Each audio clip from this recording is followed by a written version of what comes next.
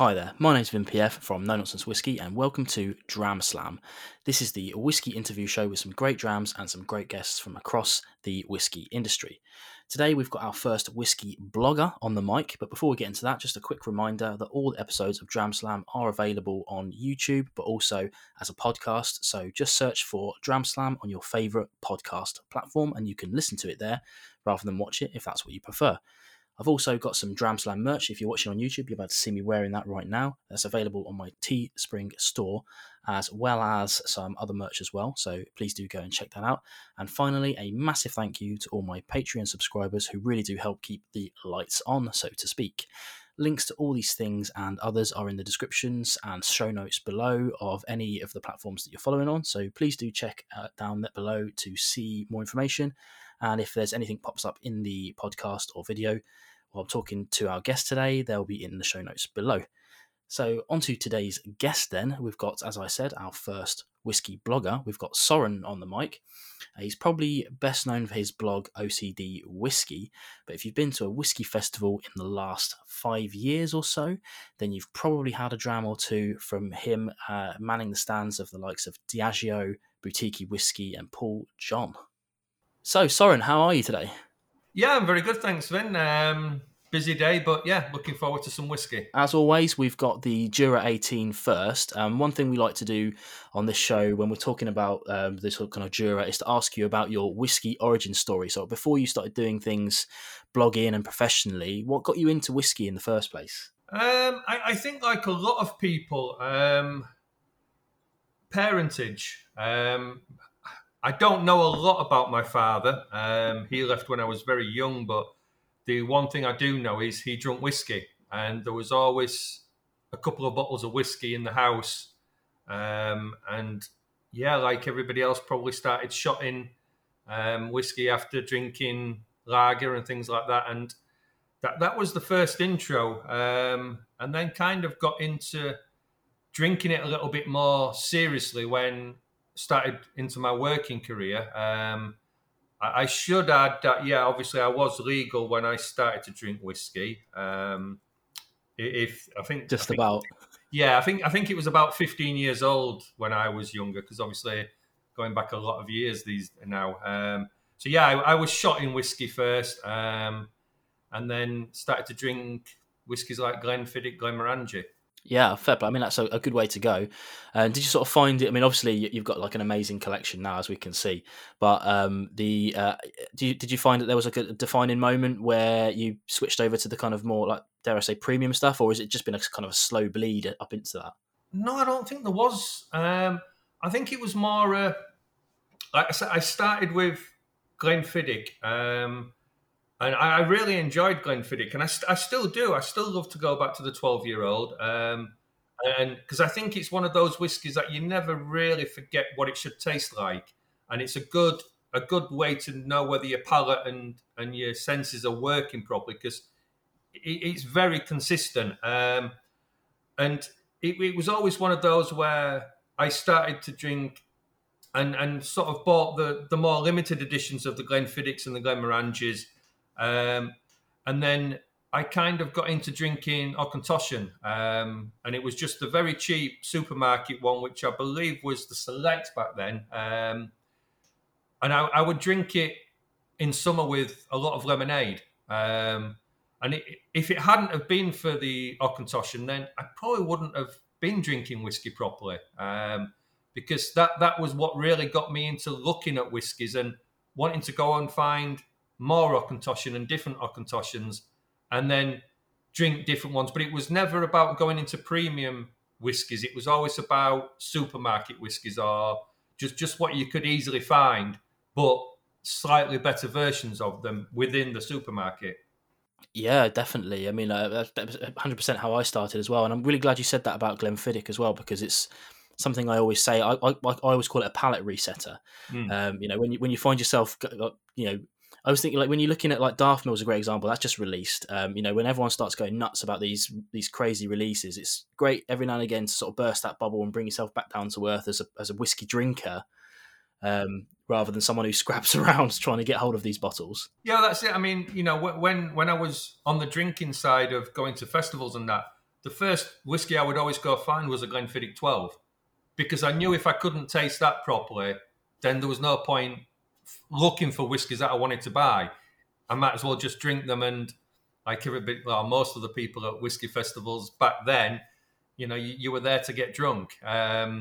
It wasn't about the eureka moments. It was about, well, we've paid £15 to get in. Unfortunately, and you learn. You do learn. I'm probably like a lot of people that by the end of the festival, I've not been very well.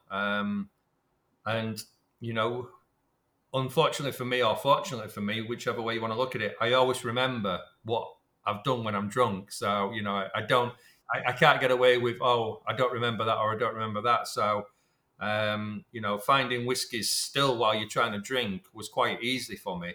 But I still always went back to the originals. That's a good thing to say, because we're drinking the Jura 18 right now. And for me, this is, although getting up there in terms of age statements, but it's, especially on the table today, it's definitely like the lightest one that we've got, and probably the lowest ABV as well. I guess you've probably tried this one before, but what do you think of it? I think, I have just recently reviewed a Jura, and like I said on there, I think Jura is a love it or hate it whiskey. And I think they're better now than they were previously since the rebrand and the relaunch of the whiskies. I do find them more approachable. The one thing I find about Jura, and I don't understand it with the core range, is it always feels very thin. It doesn't feel as though it's got a lot of body. Now, when you go into independent Juras, they're absolutely fantastic. And I don't know whether it is just purely that ABV level that you just feel as though it just needs that kick up the arse a little bit, or whether it really, it's what they're looking for. Now, I think talking to, their ambassadors and going through the whiskies with them, you get a better appreciation of it. I just feel it just leaves me feeling like I want something a little bit more. I'm never fully satisfied with the core range of Jura. Independent bottlings, it's a totally different discussion. Funny enough, I've never actually tried an independent Jura. I really must, because people say this a lot, and I mirror it entirely. Jura has always been something I've been a bit, like I happily drink it, always happily drink it, but then to rave about it, different story. I think Jura is one of those whiskies that probably come down to me as it's a whiskey that you want to drink with friends where you don't want to ever talk about whiskey. And I hope that doesn't come across as rude. To me, it's a let's play cards, let's watch football, let's just have a discussion where you pick up a glass and you drink it, but your concentration is never taken away from what you're doing, and which is fine in certain circumstances. Yeah, do you know what? I completely agree. I don't think there's anything rude about that at all, and I think. Obviously, I think we were talking about this a little bit earlier before we started, but it'll always be someone's favourite whiskey, and it will always be someone's least favourite whiskey. So yeah, I think that's absolutely on the money, to be honest with you. I don't dislike it. I just don't love it. Yeah, and I don't think there's anything wrong with that whatsoever. How do you feel about moving on to the next one? We've got the Firkin 49, which is I don't know if you know much about these guys. No, I don't. I must admit, over the last probably 2 years, I've probably really embarrassingly not been quite as involved with things because of doing sort of a lot of stuff on the side with the whiskey, and getting that sort of things rolling. So unfortunately, a lot of these newer companies and that I've not been able to keep up with. There's too much going on these days. Yeah, it's insane what's happening these days, and I love it. Like I was saying earlier about like Daft Mill, for every Daft Mill release, there's a new release that's readily available and easily to get for everybody. And it might not be for everyone's taste, but we're not short of bottles, that's for sure. I'm not in any danger of running out of whiskey to review, that's for sure. No, well, that's it. I think I worked out a few weeks ago that if I had a dram every night, a full dram every night, I think I've got about 47 years worth of whiskey. That's amazing. Yeah, so Yeah. I'm never going to worry about what's coming out anymore. No, that's it. I mean, I've always said to people, like, when people say, do you need that much whiskey? And the answer is, of course, no. And there's 100% there'll be bottles left over when I finally die. That's for sure, and somebody else will have to deal with those. But I think that's most people that are going to be watching this and listening to this are going to be in the same boat. I don't think anyone's going to be having less than 5 bottles on their shelves and is. That's it. I mean, it's. I mean, that's part of the reason the collection is so big these days. That I'm not a big drinker. I mean, people think because you work within the industry and you're involved with whiskey and you blog and you talk about whiskey constantly that you must drink a lot. And you don't get a collection if you drink a lot because you're always drinking it. I mean, I love watching people open new bottles. But obviously the OCD part of me doesn't allow me to do that. I've got to drink a bottle before I can open a bottle. And you just get too many bottles open, and then I refuse to open another bottle until I've drunk that bottle or a few bottles. And, if you go into my other room, I think there's something like 197 open bottles. And, I can't open any more until I've got some of them gone. But you just, because I don't drink a lot, and now that I'm having to research the whiskies that I'm promoting, you're getting more and more whiskies in that sense. So you can't keep on opening bottles of whiskey. And obviously over the last 2 years, because of COVID, we haven't had friends around to be able to share these whiskies. So, that's the downside of it, that there's a lot of whiskey who's waiting to be drunk by a lot of friends, but they're not allowed around. Absolutely. I mean, that's a good segue to the question I've got for this. Obviously, we heard about your origin story, and then you moved on to kind of blogging in about 2015. What was the spark that made you decided to start the blog, and what made you settle on blogging over other social platforms? I mean, I guess it wasn't as prevalent in other platforms back then, but it's quite a simple answer, actually. A dislocated shoulder. As daft as it sounds, I was off work with a dislocated shoulder. I had, I think, about 4 weeks time off because I couldn't go back to work. And at that point, I'd probably had about seven or 8 years of being serious about whiskey, and never wrote a tasting note, never wrote the whiskies I'd tried, never logged anything. The collection was starting to grow, and it was a conversation with a friend at a tasting about 2 or 3 weeks earlier than the injury, where we was talking about whiskies we'd tried, and we were talking about Rosebanks and Port Ellens and St Magdalene's and things like that. And it's like, yeah, I've tried that. And then you suddenly think, but I don't, I can remember them, but I don't have any tasting notes or anything. So it was just a simple case of, well, if I start to write them in a journal, then that book might get lost. If I put it on the internet, then it's always there for me to go and find. Now, I never expected anybody to read it. It was never about that. And I mean, I'm not the most eloquent person. There's a lot of grammar mistakes, and I understand that. I do have problems with things like that, but I write it for me. I don't necessarily write it for anybody else to read. If somebody comes across it and reads it and enjoys it, then, that's a miracle in a sense. But the blog was always started purely for me, only for me, as a way to put tasting notes somewhere that I could always go back to. And that was all it was ever meant to be. Yeah, and I think that's why, I mean, obviously we've known each other for a good number of years now, and I've had the pleasure of meeting you face to face a couple of times. And that's one of the reasons why I wanted to get you on this, because of all the blogs that I read, it's like I can literally hear you speaking as I'm reading it. It's how you speak and it's how you are, and there's no shine to that. And it's, this is a kind of boots on the ground review almost, I guess, is the best way I could say it. And that's what I love about it.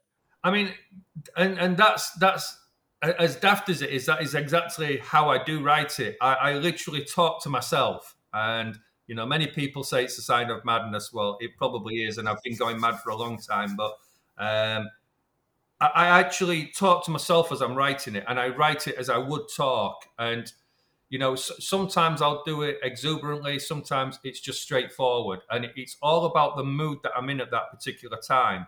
Um, and I do every now and again try and write it as though I am talking to somebody, rather than it just being a written review. And I love reading people's reviews, and I love different techniques in how they do it. And it's and then I also, it's like the YouTubes, with yourself and Roy that you've had on, and Scotch Test Dummies and people like that I enjoy them, because you can do other things and listen to what they're saying rather than having to read it and sit down and do that. Because I am one of these people that I don't read books, I don't read anything really. And for me to expect somebody to come and read my blog is quite, it's quite funny really, because some people will say to me, well, what do you read? And it's like, well, actually nothing. I've got a book here, and it's the running joke that I bought the Johnny Walker A Long Stride, and I've got to page 8, and I've got to page 8 about 10 times now, because I start it again and I get to page 8 and I stop, and then I suddenly realised there was actually 2 page 8s. There's page 8 of the first prologue or whatever you call it, and then page 8 of the book, and I'm still on the beginning bit, so I haven't even started the book. So yeah, the blog was an accident that has kept running and running and running, but they do take over your life. Anybody that thinks blogging is just easy is mistaken. Yeah, I 100% agree with that. I mean, when I was looking for my outlet for the whiskey passion, I considered writing a blog, but it takes so much effort to sort of convey my thoughts in a way that I thought, like you said, like not that people would read, but that I would want to read back to myself. And that's why I settled on YouTube, because it felt like a more for me, it felt like something that I could do. I used to write. This is years ago now, but I used to write for video games, and it was a full-time job almost. On top of a full-time job that I was doing when I was actually earning money, and I was expected to work for free for that. And it was such hard work that I thought, no, I can't be doing that for whiskey. I'll try video. So yeah, a massive respect for bloggers who especially have been sticking around for years and years, because it's just as saturated as it ever was, and same for YouTube now, I guess. A lot of people have sort of said to me over the years, they can understand why I don't really do YouTube, because I've obviously got a face for blogging rather than YouTube. And I totally agree with them. When you look at it, yeah. I mean, obviously, I do the Whiskey Circus where we record and put it out. And for me, I do always feel very uncomfortable, because I know, like you maybe noticed now, I never look directly at the camera. So you're always looking around, but that's the way I am in general. So yeah, I don't think I could ever carry it off doing YouTube, because I think it's a harder thing to sit and talk to yourself, in the sense of, I mean, if you're doing live shows, then it's a bit different. But hats off to you guys who do YouTube, because I think it's a lot harder than doing a blog, personally. Yeah, I think that's why everyone does what they do, I guess, because it's whatever you find the best. I mean, I had to learn how to sort of do like screen presence and things like that. But even now, I mean, I'm the same as you. I found myself, my eyes darting around the camera, and I find it much easier when I'm doing a solo video to stare at a camera point, whereas when I'm doing a chat, I want to look at you, and you're up here on the screen, exactly. Not here, which is where I'm just pointing at the camera. But never mind. But yeah, I completely agree with all of that. Talking about the Firkin, then, I don't know if you've had a sip of that yet, but what do you think of this? This is it's an interesting one, that's for sure. I mean, this is certainly more of a type of whiskey that I would probably pick up. You've got that nice little bit of spiciness in there. You've got that. You've got a lot more ABV in this, obviously. Well, I'm hoping you have, because my eyesight isn't what it used to be neither. Just a touch, 48.9. This is. And it does drink that way. And then, if I'm reading it right, it's a sherry casks. And yeah, there's a lot more going on in this. If you sit down and put this against the Jura, the Jura is not going to come into play with this one. And this is probably one of those whiskies where quite opposite to the Jura. If somebody pours me this, I'm going to pause and think about it for a minute.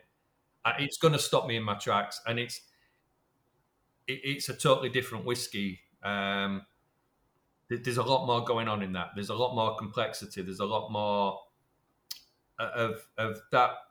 I always try and say about whiskey that if it can manage to take you on a journey, then it's doing something right. And I won't say this is one of those, or you're going to sit back and just float off into the Neverland, but it's certainly something that's going to make you just sit and think about things a little bit more. Yeah, it's exactly what you're saying about the Jura. There are whiskies that you don't want to take your attention away from whatever you're doing, playing poker or whatever. And there are whiskies where you'd quite happily sit in a quiet room with no telly or nothing and just think about what you're drinking. And this is definitely one of those, without a doubt. I'm a big fan of the brand. I've been covering them a lot recently. This is like 69 quid versus the 65 of the Jura 18. I think, yeah, I know I'm controversial in this little bit. Price doesn't mean much to me. Don't get me wrong. I don't mean that in a snobby type of way. But I try never to look at whiskey as how much it's cost me, because I do believe, for me, and this is just a personal thing, that if I like the whiskey, I'm going to pay for it. And if it's £20, if it's £50, if it's £100, if it's £200, if I can justify buying it, I will.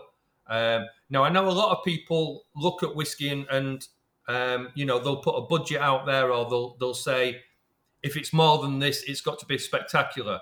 But I think you've got to look deeper into it and say, why is it dearer? What work has gone on? And until you kind of go into the industry a little bit, you don't always appreciate sometimes the cost of things. And especially with sort of independent bottlers and things like that, there are a lot more reasons for more expensive whiskey. And if a whiskey is £70 but it's good, I don't care. Don't get me wrong.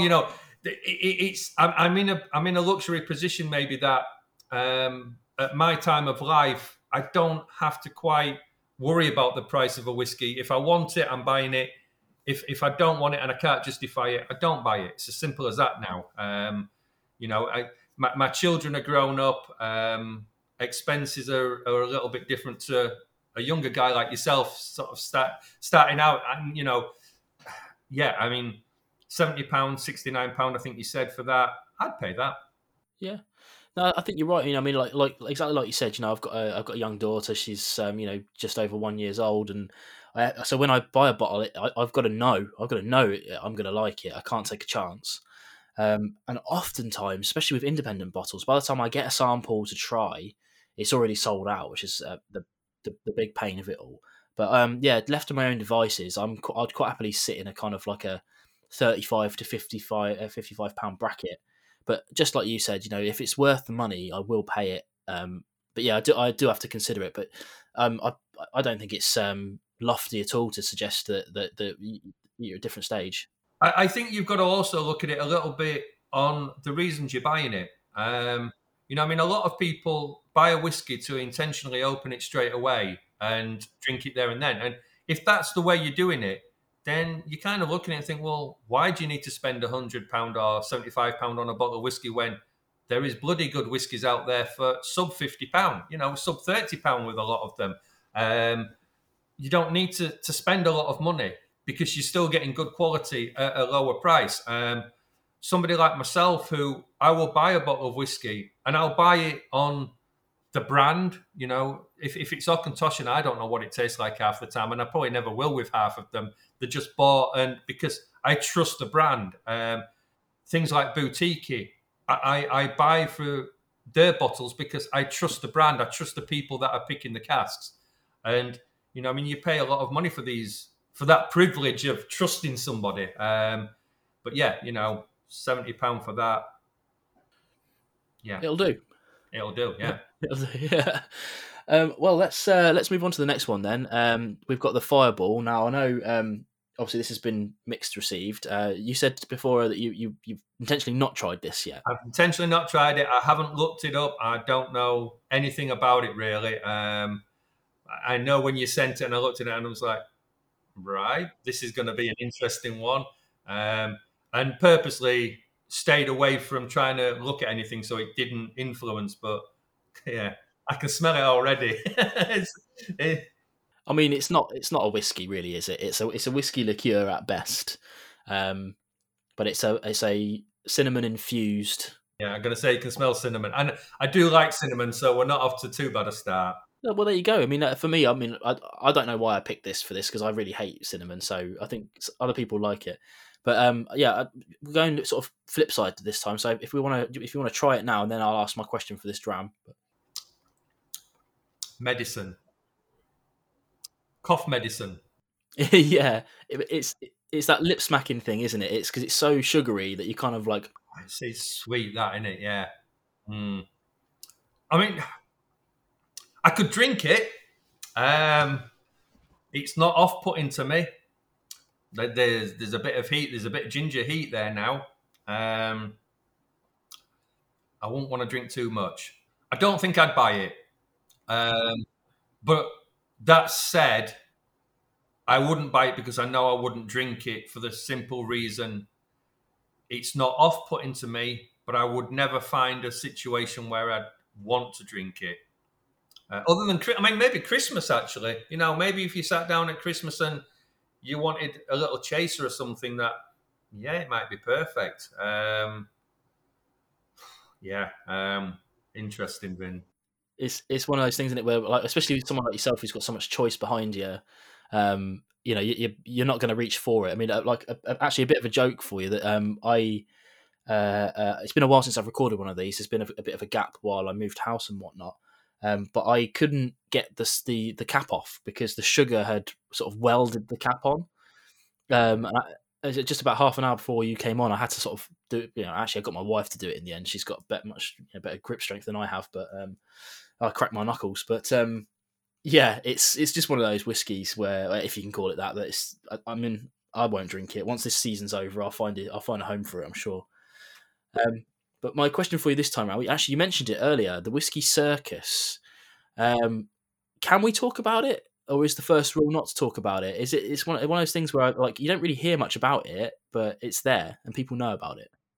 The Whiskey Circus was something that was purely set up at the beginning of COVID as just a group of whiskey people that, you know, for us to sit down and chat. And it kind of grew a lot more. I wasn't expecting it.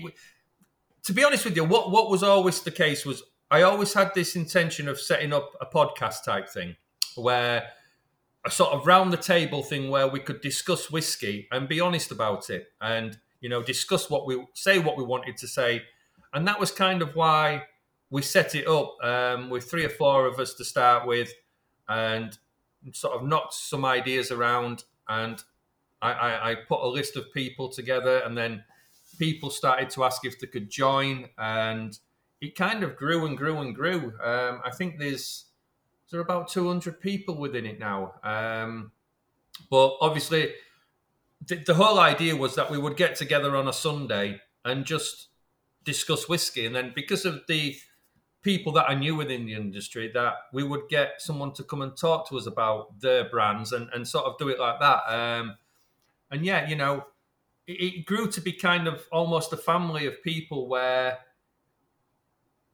it's very vibrant behind the scenes. You know, there's a lot of chat goes on within the direct message group, and it's almost like those people that are involved with that side of it, they're very close. You know, that it's a very tight knit community now, and we've bottled several bottles of several casks of whiskey for the group, and yeah, you know, hopefully one day we'll all get together. But it literally is around the world. We've got Canadians, we've got Americans, we've got Germans, we've got Belgium, Ireland, Norway, obviously England, Wales. The whole world is involved within the Whiskey Circus, and you know, yeah, we joke. You know, 1 or 2 people say what goes on stays in, but no, I mean, there's nothing like that. We do every now and again we do a Friday night tavern where it literally, we've tried to make it where it is like going to a pub. We sit there, we do drink, we do get rowdy, we do get noisy. There are incidents, there are people fall asleep, there are people, I mean, we've had people fall asleep in bathtubs, we've had people just head hit the table and gone. And yeah, that's the whole point of it, is that people are there to be themselves. And, you know, we've said all along, if you don't like what somebody says, it's tough. You know, that's the whole point of it. We're not screening anything. And like you know, when we have put some of the things out on YouTube, which, you know, do go under the OCD banner on YouTube, they are totally unedited. Anything that happens, anything that goes wrong is on there. So, and believe me, we did do one where we got, you probably want to edit this bit out, but one of the ones where we did a tasting, I made the mistake of putting the link out live on Twitter, and we actually got some live porn. In about 2 minutes into it, we had to literally stop, totally end the broadcast and start it again, and totally unedit it. I mean, that was the only editing that ever went on. But yeah, it was an eye opener, that one. But yeah, the Whiskey Circus, it was there for anybody to join. You know, anybody's welcome. We don't do so much now, but there is still that group of people that constantly talk every day. I mean, there's, you know, you turn on and there's 400 or 500 messages that you've got to read through every day. So it is hard work, but it's a great set of people. Absolutely fantastic. I'll probably like, I know there's a Twitter feed at least where people can start their sort of looking at it. So I'll pop that in the show notes below. How do you feel like moving on to the Aberfeldy then? I mean, I believe, is this the one that I've tried before? Oh no, it's release number 2, so I haven't tried this other. Yeah, no, you did try this one. Yeah, I sent you 1 and 2. So yeah, for people that don't know, Soren was one of the people that I sent my first 2 releases to, and he kindly agreed to review it. And honestly, and that was the whole point of me sending them across. There was no, could you say this about him? Well, obviously that'd be ridiculous. And you would have said no, I think, to anyone who said that to you. But if I remember rightly, the Dalmore, you were like, I mean, you understood the reason why it existed, but it wasn't really for you. And this one was much more, because this is, you know, I think you said it was like 45 quid, and you were well happy to have a single cask Aberfeldy for that. I mean, I do like Aberfeldy. It's certainly a distillery that is on my radar. And, you know, every time I go up to Scotland, we do go to the distillery. I've got a nice little relationship with the distillery, not for freebies or anything like that, but, you know, to be able to go down and chat to them and talk about whiskey. And when I saw that you'd got an Aberfeldy, it was like, yeah, I was quite intrigued with this, because you don't see a massive amount of Aberfeldy from independents, and it's nice when you do see them, because again, although I do think with the Aberfeldy, the core range is very drinkable, getting these single casks is, yeah, it's something a little bit more special, definitely. Yeah, I mean, I was quite lucky to get hold of this. It was like, I don't know if you remember, but I picked it blind. I didn't know what I was picking when I picked it. I just really liked it, and it just happened to be this. So I was really lucky with that. But yeah, I'm really glad that you enjoyed it on that. But we'll touch on that in a minute once you've had a chance to drink it. My question for this part was, obviously many people will know you from Twitter. You've got a reasonable presence on Twitter, although that's kind of like not so heavy these days. But you're partial to a tweet tasting. You do quite a lot of tweet tastings, don't you? What would you say is the main draw for a tweet tasting, and why do you enjoy them so much? I think this it's a twofold thing with the tweet tastings. One is I try to look at them now for distilleries that that are putting something out that I haven't tasted, and it's a good way of trying something new. But I also, on the other hand, think there's a downside to tweet tastings where where they've got people like myself on, and yourselves and the more experienced drinkers, that a lot of the whiskies now would be better with people that are unknown to get them into those whiskies. But the problem with that is they haven't got the following to push those whiskies. And I do think that's the downside to the Tweed tastings, that there aren't necessarily enough people that are at the beginning of the journey. No distillery wants to push a whiskey where nobody's going to see what's been said, but they're also getting to people that are very critical about whiskey, or can be very critical about whiskies. And if you're well down the journey of trying a whiskey, you're not necessarily going to appreciate going back to your roots, to to the core range or entry level or approachable whiskies, whatever we want to call them. I think they're a great thing. And I do think, obviously we're talking about Steve Rush and people like that who do these tastings, that they put an awful lot of work into them. And the downside to it sometimes is you get a lot of people going onto these tastings that talk bullshit. Their tasting notes are so ridiculous, and you can look at some of them, and you can sit with Master of Malt open, and they're literally typing what Master of Malt have said, or what Whiskey Exchange have said, or what's on the back of a bottle. And to me, if you can't be honest, don't go on them.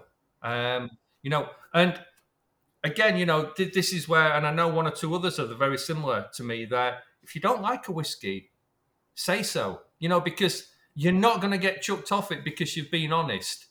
The companies that are doing this want your honesty. If everybody comes out and says these whiskies are the best whiskies I've ever tasted, the company can't get better. And if you feel like you've got to go on and say that it's fantastic to be able to keep doing them, then unfortunately, I think you're misled. Steve wants you to be honest. I've said several times, or more than several times, that I don't like the whiskey, and I still get to do them. So, just be honest. That's the only downside I find to them. But yeah, I think they're a brilliant thing. And long may they continue, and long may people. And the other thing that I will say, especially sort of in defense of people like Steve and anybody else, Greg from Great Drams, he does them. There's only a certain amount of spaces on these tastings. And if you get 300-400 people applying, and it seems like it's the same people every time, then unfortunately it's because there's so many people, and the distilleries will have a say in who's going on them as well.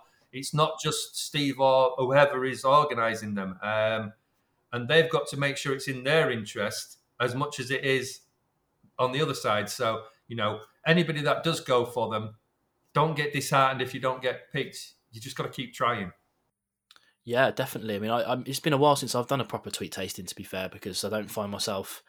if I'm in front of the computer at this time of night, it's because I'm working on my own things rather than that. But I did a lot of them at the start of my journey before I did YouTube and things like that, because I was learning, and it seemed like a really good way to try new things for free, essentially. Although I say for free, but it really is kind of 2 hours of work at times. It's not easy to sit there and do it properly. Let's say, if you're just copying and pasting, obviously it's easy, but if you're doing it properly, tasting it and telling people what you think. But it's a good thing you said there about telling people that you don't like it. But there's a really good way of doing that without being rude necessarily or confrontational. You can just say, I don't like this, and that's fine. Everybody that goes on there, it's interesting because I can sit there and watch a few people that go on them and know that their noses or their palates are, they're at the beginning of the journey, and then they go on a Tweed taste and all of a sudden they're master blenders. And you just think to yourself, look, just be honest. I mean, it's the same as me. A lot of people will say to me that, I don't have a massive array of tasting notes, but a lot of that's because I'm honest. If I haven't tasted something, I can't say it tastes like that. If I haven't smelled something, I can't say it tastes like that.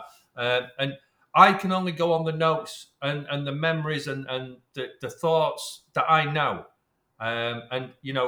People, you see people that are struggling, but yet they're putting out these fantastic tasting notes, and you kind of get to a point where you just think, I don't want to be involved with this anymore because people aren't being honest with it.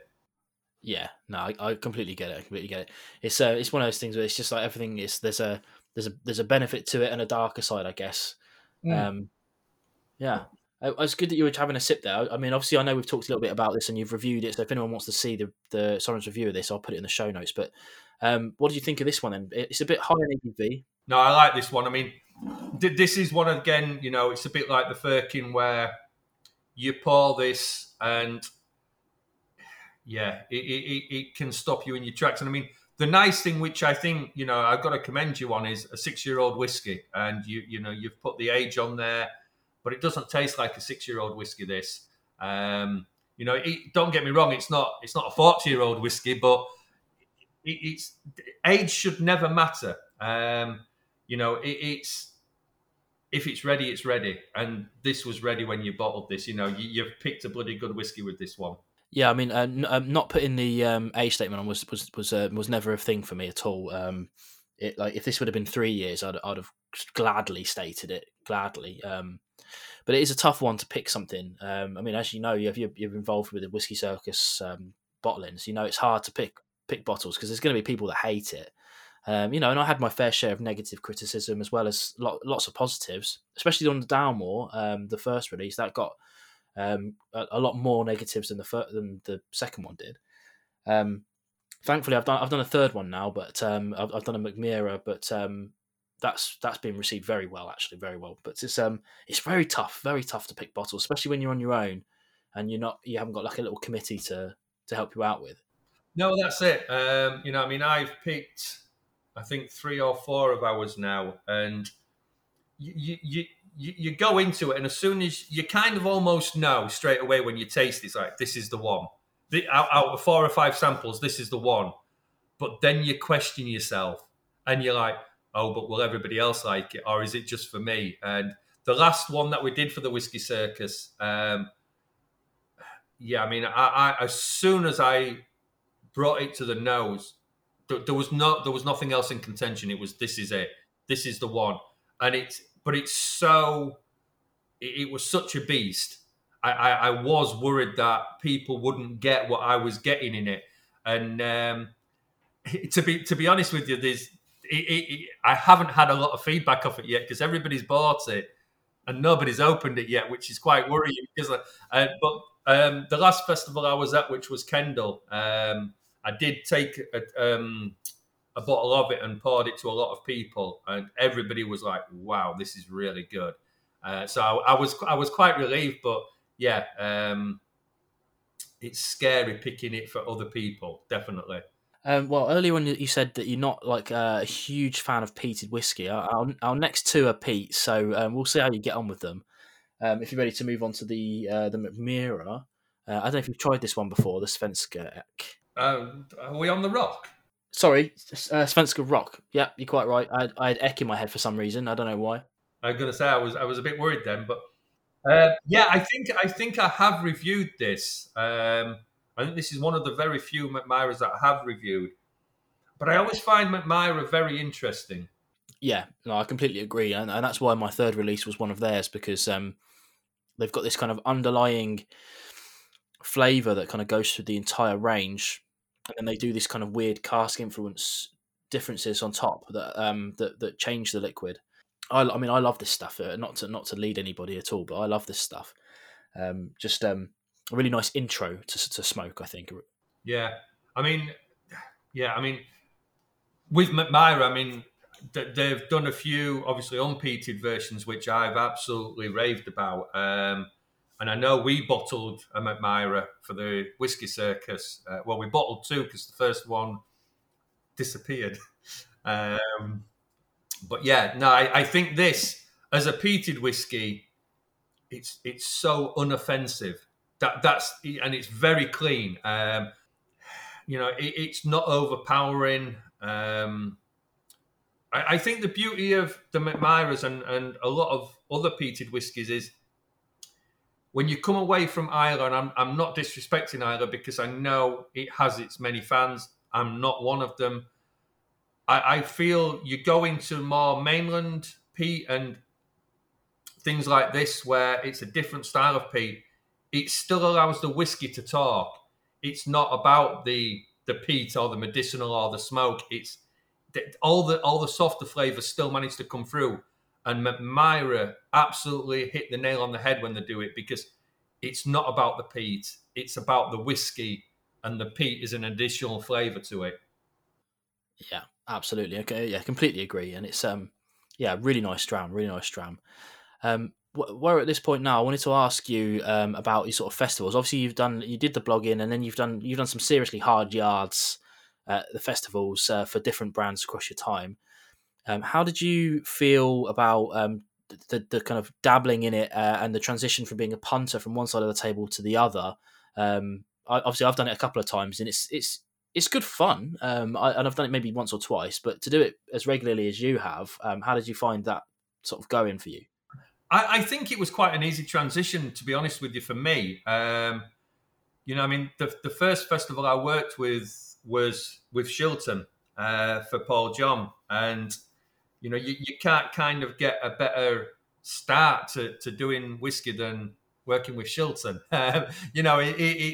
It's just one of those things. And I don't know why it intrigued me so much. I think it's the being able to talk about whiskey to somebody who's not going to run away from you, because the board. I'm trying to think. Shitless, sorry. The board shitless, because you're talking about whiskey. They're there to listen to somebody, and I can sit and talk about whiskey for far too long. And it was never an intention to get into the industry. It was never about becoming a brand ambassador necessarily. It was never about having a full-time job within the whiskey industry. It was just a passion. It was just me wanting to stand there and talk about whiskey, and talk about a whiskey that I appreciated. That was the difference. That it was never about just working behind the stand. It was about being behind the stand and trying to, I suppose, influence people to see what you were seeing. And it's very hard. The life of an ambassador at a festival is not easy. It's not glamorous. It's, people see you, that you stood there and you might have an odd drink, and, you share stories with other ambassadors, and it's a very close-knit community. But when you've been standing on your feet for 8-9 hours of a festival, plus the hour before it, plus the hour in between it, plus an hour at the end of it, and then drive home 2 or 3 hours, it's a damn long day, and it's hard work. And a lot of these ambassadors are well underpaid. Some of them aren't, obviously, but for what they have to do, it's hard work. But they all do it because they love doing it. That's the point of it. It's not necessarily just a job to them. It's a way of life, and whiskey is a way of life. Yeah, I completely agree. I mean, like I said, I've done a couple of stints. Usually, I cover a lunchtime or something like that. I've never done anything too serious, and I've always really, really enjoyed it. I think the best one I did was Whiskey Bristol, where I worked with the Dram team, and really that was just. I mean, there was like 4 of us behind the stand. It wasn't hard work, and like you said, it was literally just punter after punter and just talking to them about whiskey. We weren't even pushing any brands in particular, so I didn't even need to give any information about the whiskies. It was just like, here, drink this, and the day flew by. But yeah, I was very tired after that. Yeah, Bristol's a long way from me. Yeah, I mean, I did Bristol several years ago, and literally set off at, I think, about 3 o'clock in the morning to drive down, and I got back home at 3 o'clock the next morning. So it was literally a 24-hour stint. But it's hard work. And I mean, where you say there, that there were 3 or 4 of you. I mean, often I work on my own, and so do a lot of other brands. And when you're on your own, it's a hard session. But the adrenaline and the talking about whiskey gets you through it. It's not until you get to that last half hour and you look at your clock and you think there's half hour to go, and all of a sudden you just go whoom straight. It does start to die at the very end. But I mean, I wouldn't give it up. And that's what's been the hardest about the last 2 years with COVID is not having the festivals to look forward to. Oh, yeah, that's really interesting as well. I like that. I like that. Well, let's move on to the last one then today, which is the Glasgow 1770 peated again. Hopefully, you'll find something interesting in this one as well. I mean, I'm not one for ever talking about colour, but the colour on this, I'm pretty sure these guys are all natural colour. So, I mean, the colour is, it does draw you in. Absolutely. I mean, it's astounding, really, because they're only. Well, I mean, it can't be more than sort of 4 or 5 years old. The liquid in this tops, and for it to be that colour is just crazy. What casks is this? Because, like I say, it's a virgin oak and then finished in PX. I think the thing with this is it's the PX that's probably giving it the colour, and as we all know with PX, it doesn't sink too far into the wood, so it doesn't need a lot of work to get the colour and the flavours back out of the wood. I mean, I have had a couple of 1770s from Glasgow, and again, you can't fault it.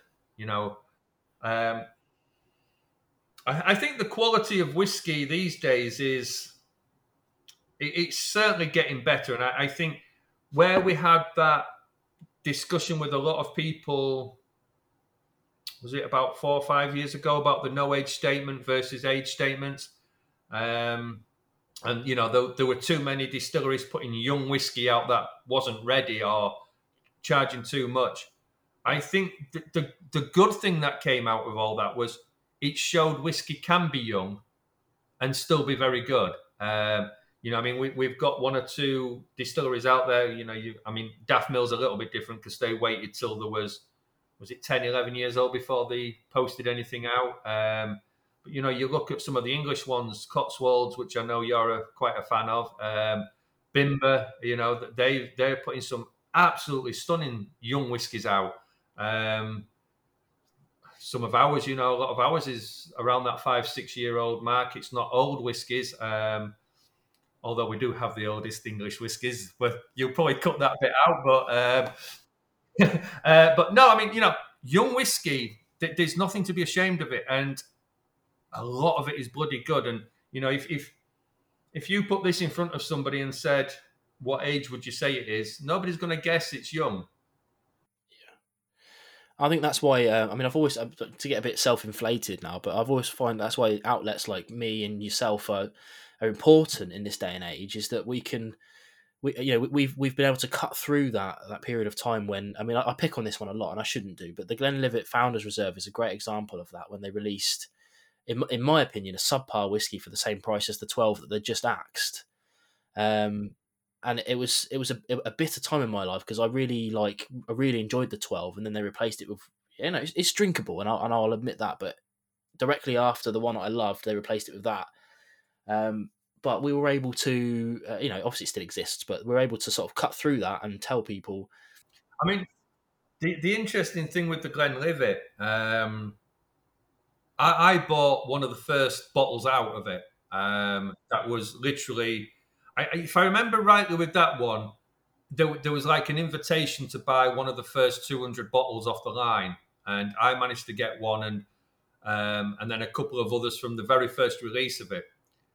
And I actually quite liked it. I thought it was pretty damn good for what it was. I mean, don't get me wrong. The 12 was absolutely superb. When it was being discontinued, I managed to buy a nice number of them at a very good price. But then I remember talking, and seeing a lot of other people reviewing it and sort of slating it quite badly. And I kept going back to mine thinking, I don't get what you're talking about. I honestly don't get what you're talking about. And it wasn't until Craig, a good friend from down the road who works for Myra, he came along with his bottle. And we tried them side by side, and it was different whiskey. And he bought one of the sort of maybe a year or 18 months further down the line than mine. And I tried his bottle and he tried mine, and we were both just sat there saying, this isn't the same. It's not the same whiskey. This is, and we understood then that this is why we were getting so many mixed reviews. Of people were saying they loved it and people were saying they hated it. That there was and it wasn't, it wasn't this is different. It was no, there's definitely differences between these whiskies. And yeah, it did show up that why is this whiskey more expensive than the 12-year-old when it's not as good as the 12-year-old?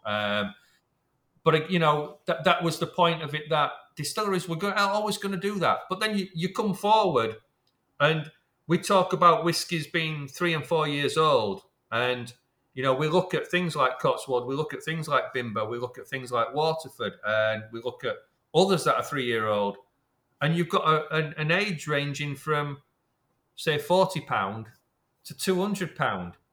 Now, how can you justify paying £200 for a 3-year-old whiskey?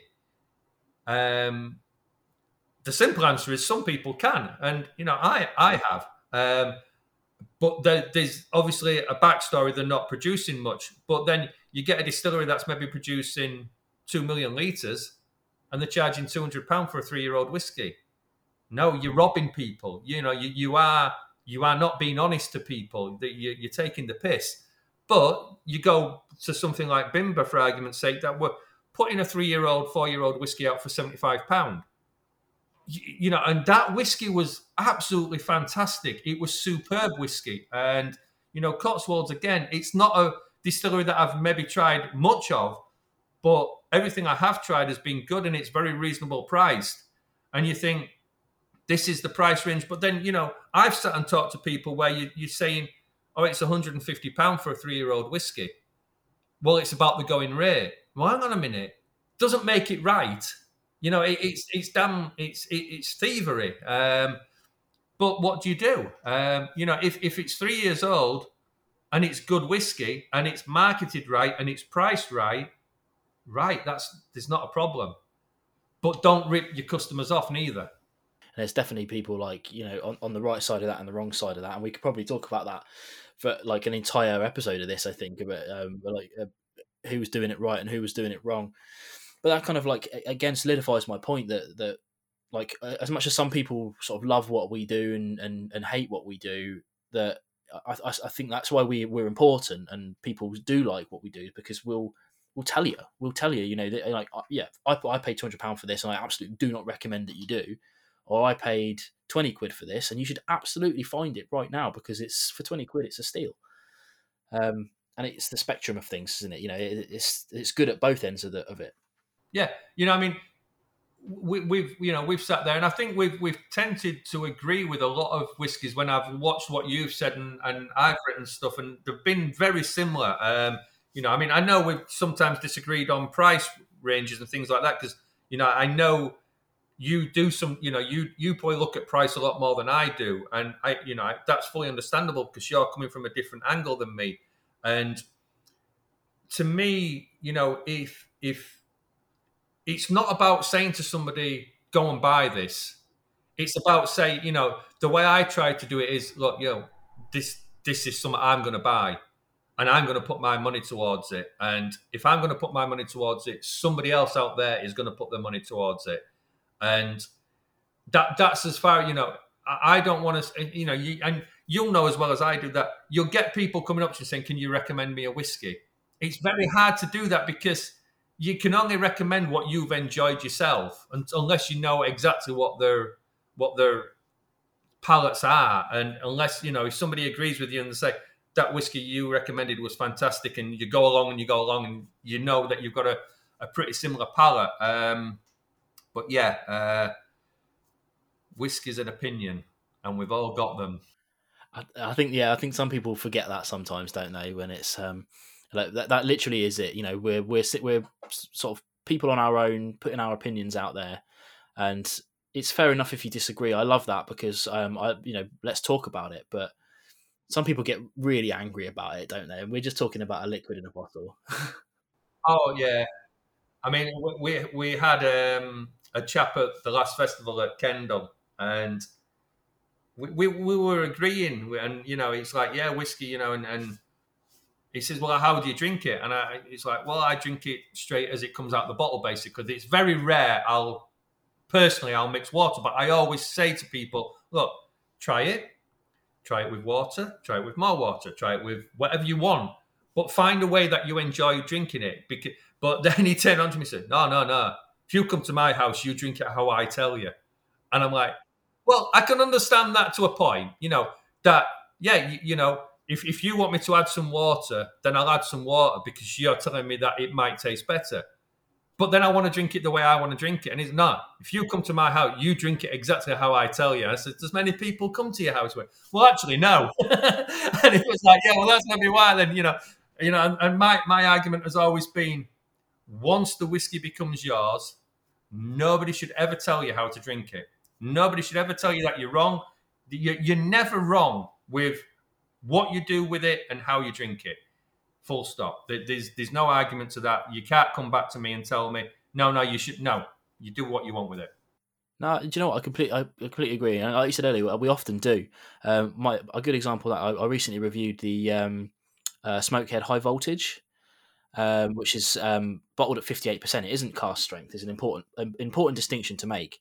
And I reviewed it at 58%, and I said I think this is too hot, and it probably should have been less. And in the comments, it was like, if you think that, maybe you should add water to it. And I was trying to remind these people that I review it. When I review bottles, my personal choice is that I review it as it's been presented to me by an industry professional. They've made this, and they've said this is what we like it at. And even more so with that High Voltage, they've reduced it to 58% for a reason, and I think they should have gone lower. And I'm just reminding people that's my opinion. If you love it, that's great, but I don't add water to whiskey because every single whiskey that's in a bottle has been put in at the ABV at the desire of the producer. I mean, sometimes it's done for a sales point of view, but no, I can't disagree with you on that because some people will drink it with water, some people won't, and so for me, you need to review the whiskey. You either do it one or two ways. You review it as it comes and then add water and do a separate review, or you review it as it comes and leave it to somebody else to find those notes. Now, a good story that I will always tell somebody, that when I was working with Paul John at a festival in York, a lady was with her husband and she didn't drink whiskey.